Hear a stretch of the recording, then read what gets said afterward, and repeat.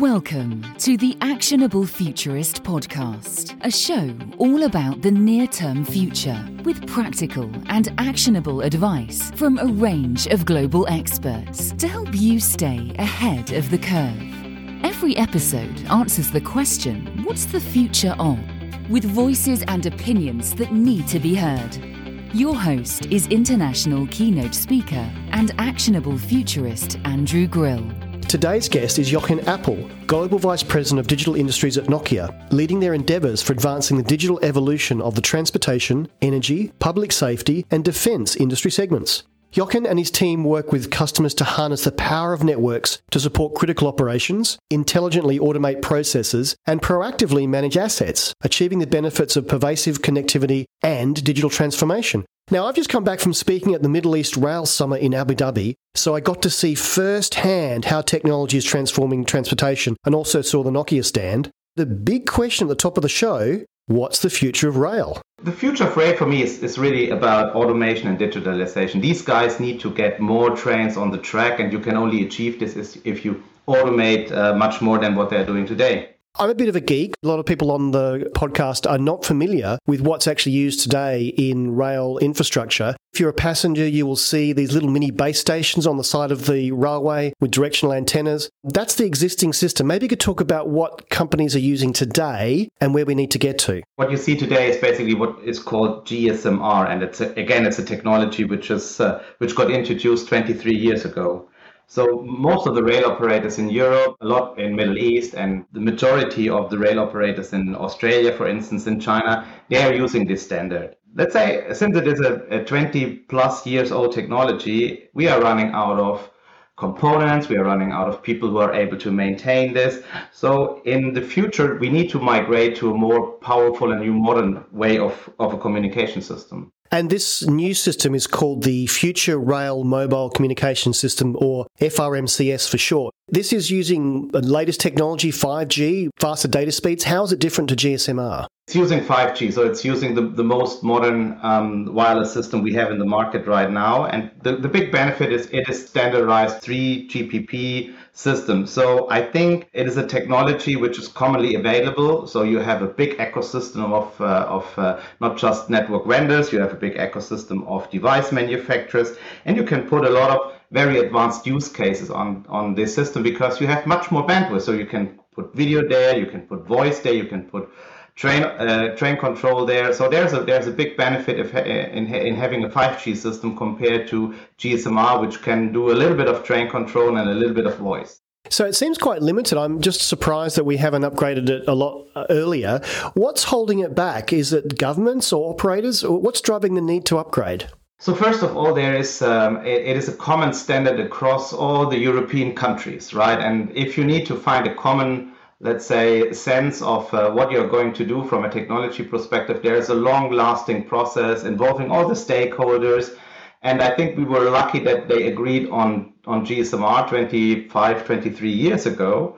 And of course, there are a lot of trains who need to migrate it, not just the networking piece. So there's a lot of stuff which holds the industry back to migrate, and it's a big commercial effort to do this. However, at a certain point of time, you can't stick to old technology all the time. So at a certain point of time, you need to migrate. So just for my information, sort of train control and those sort of things, if it's limited on the GSMR system, how are we getting data back from trains today if they're not using this future mode of operation? So we are getting data back from trains today, but it's very much along the standard of ERTMS, which is the train control system, which we are using in Europe and in those countries who are adopted this standard. And GSMR is part of this. But this data is limited to train control. So you can steer trains. You can tell the train what's ahead of them, how fast they can go, if they need to slow down, all these kind of things. That's all good, and this works perfectly well. So we have a lot of countries adopted this model. However, if you want to move, for instance, in automated train operations, even without a driver, then you need, for instance, video traffic, because in the operation center, you need basically a video understanding, okay, what's going on site. And then you have the limits of a GSM-based system, which has a very, very constrained data channel, right? The data channel is good for train control, but it's not there for any advanced data. So that's a good point. As we move to automated vehicles around the world, whether it be train, truck, road, rail, you're going to need a fast data bearer, and 5G does that. Also, there's low latency, so it seems obvious that it should be upgraded. So what are the unique benefits of the Nokia system that can actually help train operators move to this next mode of operation? So what you can get from Nokia is basically everything. You can get the infrastructure on the mobile side, but you need also the backhauling. You need basically the services, you need the mission critical push to talk, you need the video services up to a CAP radio, up to an onboard gateway. Although we are not producing our own onboard gateways, we are working together, for instance, with Alstom, so let's say a signaling vendor, to make sure that their system works perfectly with our system. And last year at InnoTrans, the big rail fair we had in Berlin, we were even demonstrating this. Now, it's interesting that the GSM-R system, R for rail, is based on the GSM global system for mobiles, which, as many know, took a long time to get all these countries to agree to standards and frequencies and those sort of things. Would FRMCS become a global standard, just as mobile platforms and GSM has become that global mobile standard? So the bigger vision of FRMCS, as it is, of course, predominantly standardized for European countries, there is a big potential that this gets adopted by railways across the globe, because it's open for any frequency, it's open basically for any bearer, it's very much not tied to any specific regulation. So I think that is really something which helps everybody to use or to take benefit of a big ecosystem which will build up just because maybe Europe is adopting this. It is also a big benefit for other countries that they can rely on these ecosystems. So yes, because it relies on standards which are already available across the globe, it has a good potential to become a global rail standard. And so who was responsible for developing FRMCS a few years ago? Was that Nokia? Was that an industry-wide initiative? No, it's basically an initiative driven by the UIC, so by the rail community of Europe. They basically understood, because the rail communication vendor industry, so Unify, basically, we told them, look, we can maintain GSM-R until 2030, roughly, right? And there, of course, there are debates right and left, but at that point, I think it was an initiative coming from the industry, from the communication industry, motivating the rail industry. Said, okay, you need to think about a new standard. It will take many years, and the learning is it took already many years, and we know that it will still take 2-3 years further down the road until we see first real commercial deployments based on these standards. It's a joint effort between the operators and the industry to drive this. IDC, a global research company, recently surveyed railway executives about the future of rail. What were some of the survey's key findings? For me, a key finding was that although we haven't had that much insight, maybe, we saw that, of course, 80% of our customers, or the rail operators which got surveyed, they already started on the FRMCS side. It's a very good start. And we were also amazed about the amount of operators doing this already. Another finding was also that the complexity they have today and the big TCO they face today with all these purpose-made communication systems they are operating, and then the big promise that with FRMCS it can be produced based on standardized hardware everywhere the same in the world, that's a big benefit for them. So I think this is really something they look forward, and this is the main outcomes for me. Now, in rail systems, it's literally lots of large moving parts, and safety is critical both for the people operating the rail network as well as people using it. So what are the safety improvements that FRMCS brings over GSM-R, and what are some other improvements that the FRMCS system can bring? From a safety perspective, GSM-R does what it is supposed to do. The big benefits from a safety perspective, when we think about more automation, then we need to give systems steering basically everything a good view of the, let's say, environment the train is in. So I think we are providing more data, and therefore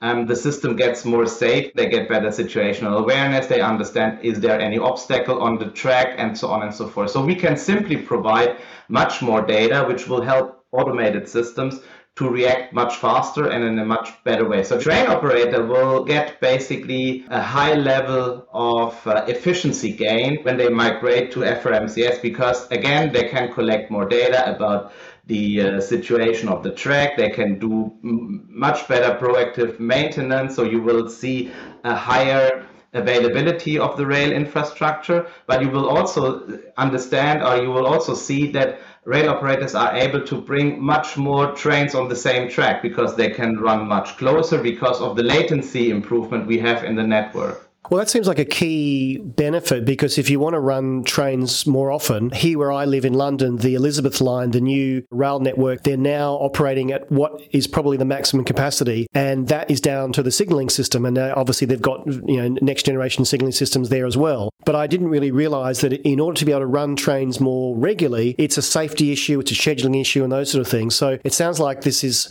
got huge benefits for network operators, not just in the maintenance, and they can probably do more predictive maintenance, and therefore the trains won't wear out as often. They can replace the parts. 5G has some real benefits as a technology. There's network slicing. You can run private 5G networks. What are the specific 5G components that will be integrated into this rail network that are already being used in consumer and broad 5G networks? The specifics on 5G is basically on one hand is you can deal with more spectrum option. You have much more bandwidth. If you have spectrum which goes up, let's say on the upper side of this spectrum family, and you have the possibility to connect millions of sensors and devices just in one cell, right? And this is the big promise coming out of IoT.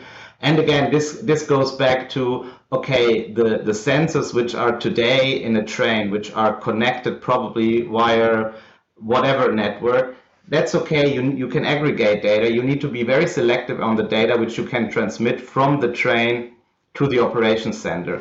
With 5G, you can transmit any data, because especially when we talk about machine learning or predictive maintenance, you don't know which data you need to be able to do predictive maintenance. You need to collect all the data, and then you understand, okay, which data are very, let's say, beneficial and which data you can scrap, right? And this is, I think, the big benefit, that the limitation we have today with the existing systems in terms of bandwidth and how many devices you can connect per cell, they go away with 5G. And then you have basically a big variety of use cases you can realize, because there's no limitation on the bandwidth side anymore.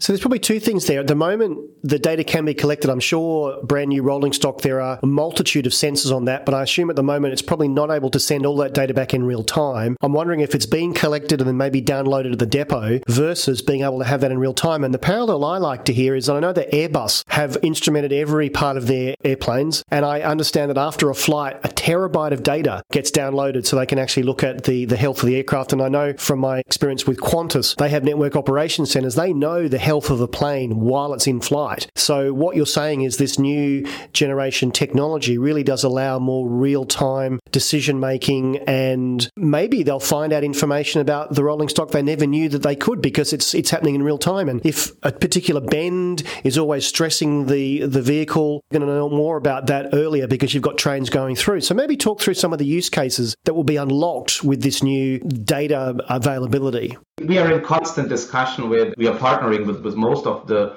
rolling stock vendors as well, because they are usually also signaling vendors. So they are our partners in the various go-to markets with various projects. So the benefit is not just that you can collect the data. Indeed, you can do this in the depot, and they are doing this today. The automation behind in terms of mitigating issues. So for instance, if you would collect the data in what we call real time, so let's say a door gets broken and you get an instant notification the door is broken, then at the next stop, and we think more in a mainline environment, right? In a metro environment, this doesn't make sense, but in a mainline environment, at the next stop, there is already a technician who is able to repair probably this door if he knows what went wrong, what is probably broken, having already the right spare part with him, and so on and so forth. So you can really collect data, you can give it to a machine, the machine is analyzing it and triggers already the corrective action, which probably in this use case is we send a technician. This is just one use case. Another use case might be video, which usually consumes a lot of bandwidth, but also requires a low latency connectivity. So in an ATO 3 or 4 environment where you don't have a train driver, where you even in an ATO 4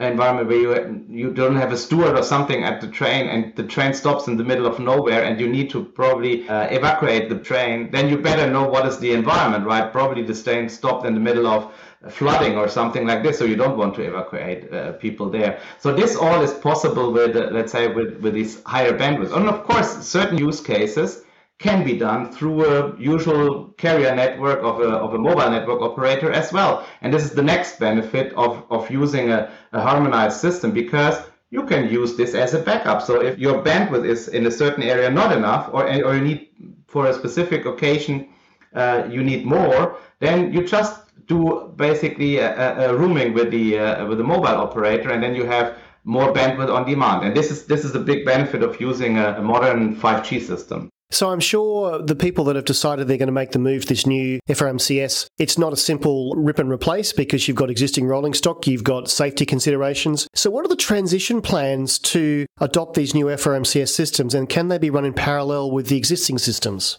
An infrastructure manager of a rail operator tells you what he thinks or she thinks is all concerned about this move.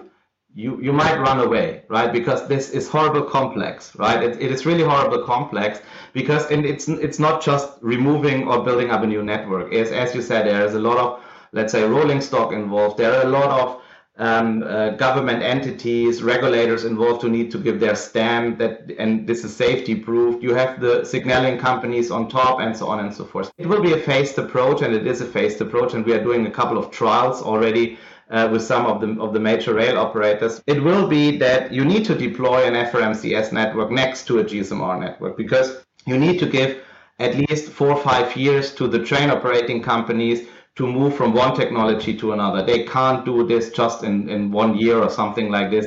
And again, on the, let's say, continental Europe, the topic is that a train runs from Portugal to Helsinki, right? So, and you need to make sure that the same train operating company can run in any of these networks. There's a parallel operations of GSM-R and FRMCs needed. And this is probably another advantage of a company like Nokia doing GSM-R and doing FRMCS in the future as well. There's a lot of interworking needed between, on the functional level, between GSM-R and FRMCS. So you can't ask the train driver to know if he operates in an FRMCS environment or in a GSM-R environment if he needs to press the emergency button, right? It's just a button, and then everything needs to go very smooth, irrespectively in which network he is connected. We will see an introduction of FRMCS. It will be up and running, maybe line by line or certain corridors.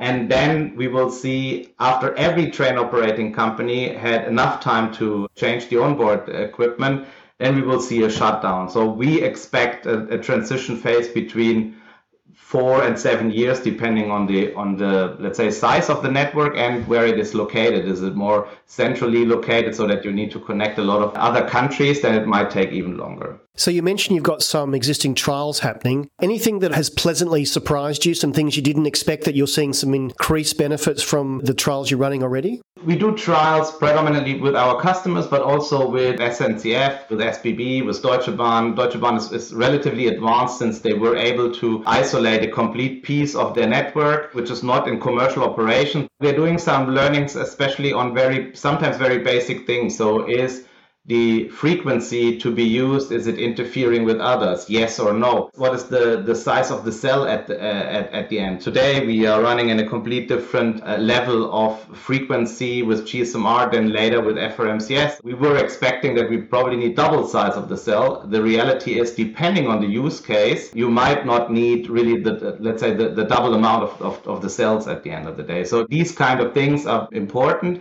We also see some functional outcomes when it comes also to interworking between GSM-R and FRMCS. That's, I would say, a little bit of way to go to get this completely up and running and aligned. And there's a particular focus on the standardization at the moment. So what should smart rail operators be doing now to prepare for this future of rail? Do trials, make your own learning, right? It is very important because every country, unfortunately, has its own spectrum regulation. So maybe the spectrum, which is now getting allocated in the country for FRMCS, was used 10 years before for something different. You still have a bunch of equipment out there radiating in this spectrum. So you need to understand, is there a relatively high level of interference in your country? We know that every rail operator has implemented GSM-R and on the functional level in different ways. So some are using this for instance, for shunting functions, some are using this for the stewards in the train, and so on and so forth. So they need to understand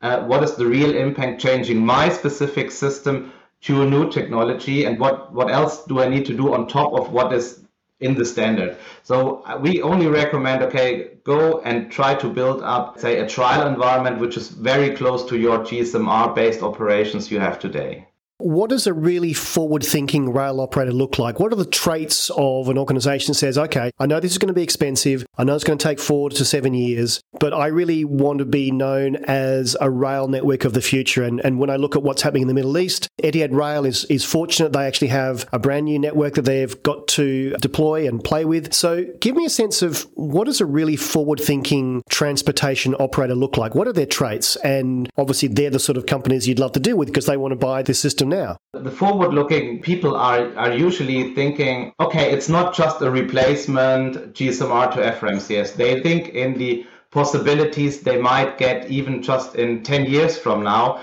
because of a new system, and then they design it accordingly, which is, maybe even the spectrum I can get today is not enough. In 10 years from now, I might get additional possibility on the spectrum side. I can implement much more stuff. So I think the ones who are really thinking in digitalization almost in everything and in doing automation almost in everything, they are the forward runners in terms of, I anyway need a network, right? So I anyway need a superior network doing this. I implement it today. Once developers got the App Store platform from Apple, you saw the amount of apps exploding. And this is what we think will happen there as well. Of course, train control, mission critical voice, and all ATO type of stuff, that will be there anyway. It's already there today. It will be there anyway. It will be there in the future. And it might be, let's say, it will run probably even smoother. But the amount of use cases you can put on top, which will really help to improve your train operation, I would say the sexy thing to think about, yeah.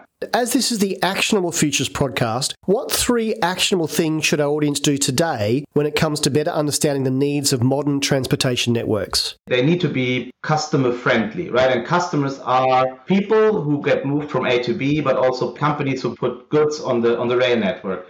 So, of course, let's say as a user of the transportation system, you want to have, let's say, a superior service, always in time, maybe even no timetable, like in Copenhagen, right? You don't have even a timetable. You can stay there in 2 minutes.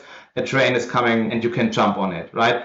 And this is what people want. This is the same experience like jumping in my own car. It always stands in front of my door, so I can go there. And if the rail system provides a kind of similar service, it's something which really gets used by the people. Then on the cargo side, if a rail system can provide a similar service or a better service, say, or much less carbon footprint, then people will use it, right? So the attractiveness of the service needs to be there, because the rail system as such is anyway seen as the better way of moving things and people, because it's more green. So from that perspective, that's really the key topics for a modern transportation system, yeah. I've just come from a conference in London called Innovation Zero, which is talking all about the move to net zero and ESG initiatives. And they're all talking about electric vehicles, but we already have electric trains that are very, very sustainable and they reduce emissions. So I think people should look towards rail as part of the future as well. Fascinating discussion, Jochen. Where can people find out more about you and your work? My LinkedIn profile is always up there, and people can send me an email, can basically call me. I'm very approachable, so I'm happy to answer to anything. Well, I think you've answered the question, what is the future of rail? I think you're right in the middle of it, and I'm glad to see that companies like Nokia are looking towards the future of rail. Thank you so much for your time. Thank you, Andrew. Thank you for listening to the Actionable Futurist podcast. You can find all of our previous shows at actionablefuturist.com. And if you like what you've heard on the show, please consider subscribing via your favourite podcast app so you never miss an episode. You can find out more about Andrew and how he helps corporates navigate a disruptive digital world with keynote speeches and C-suite workshops delivered in person or virtually at actionablefuturist.com. Until next time, this has been the Actionable Futurist podcast.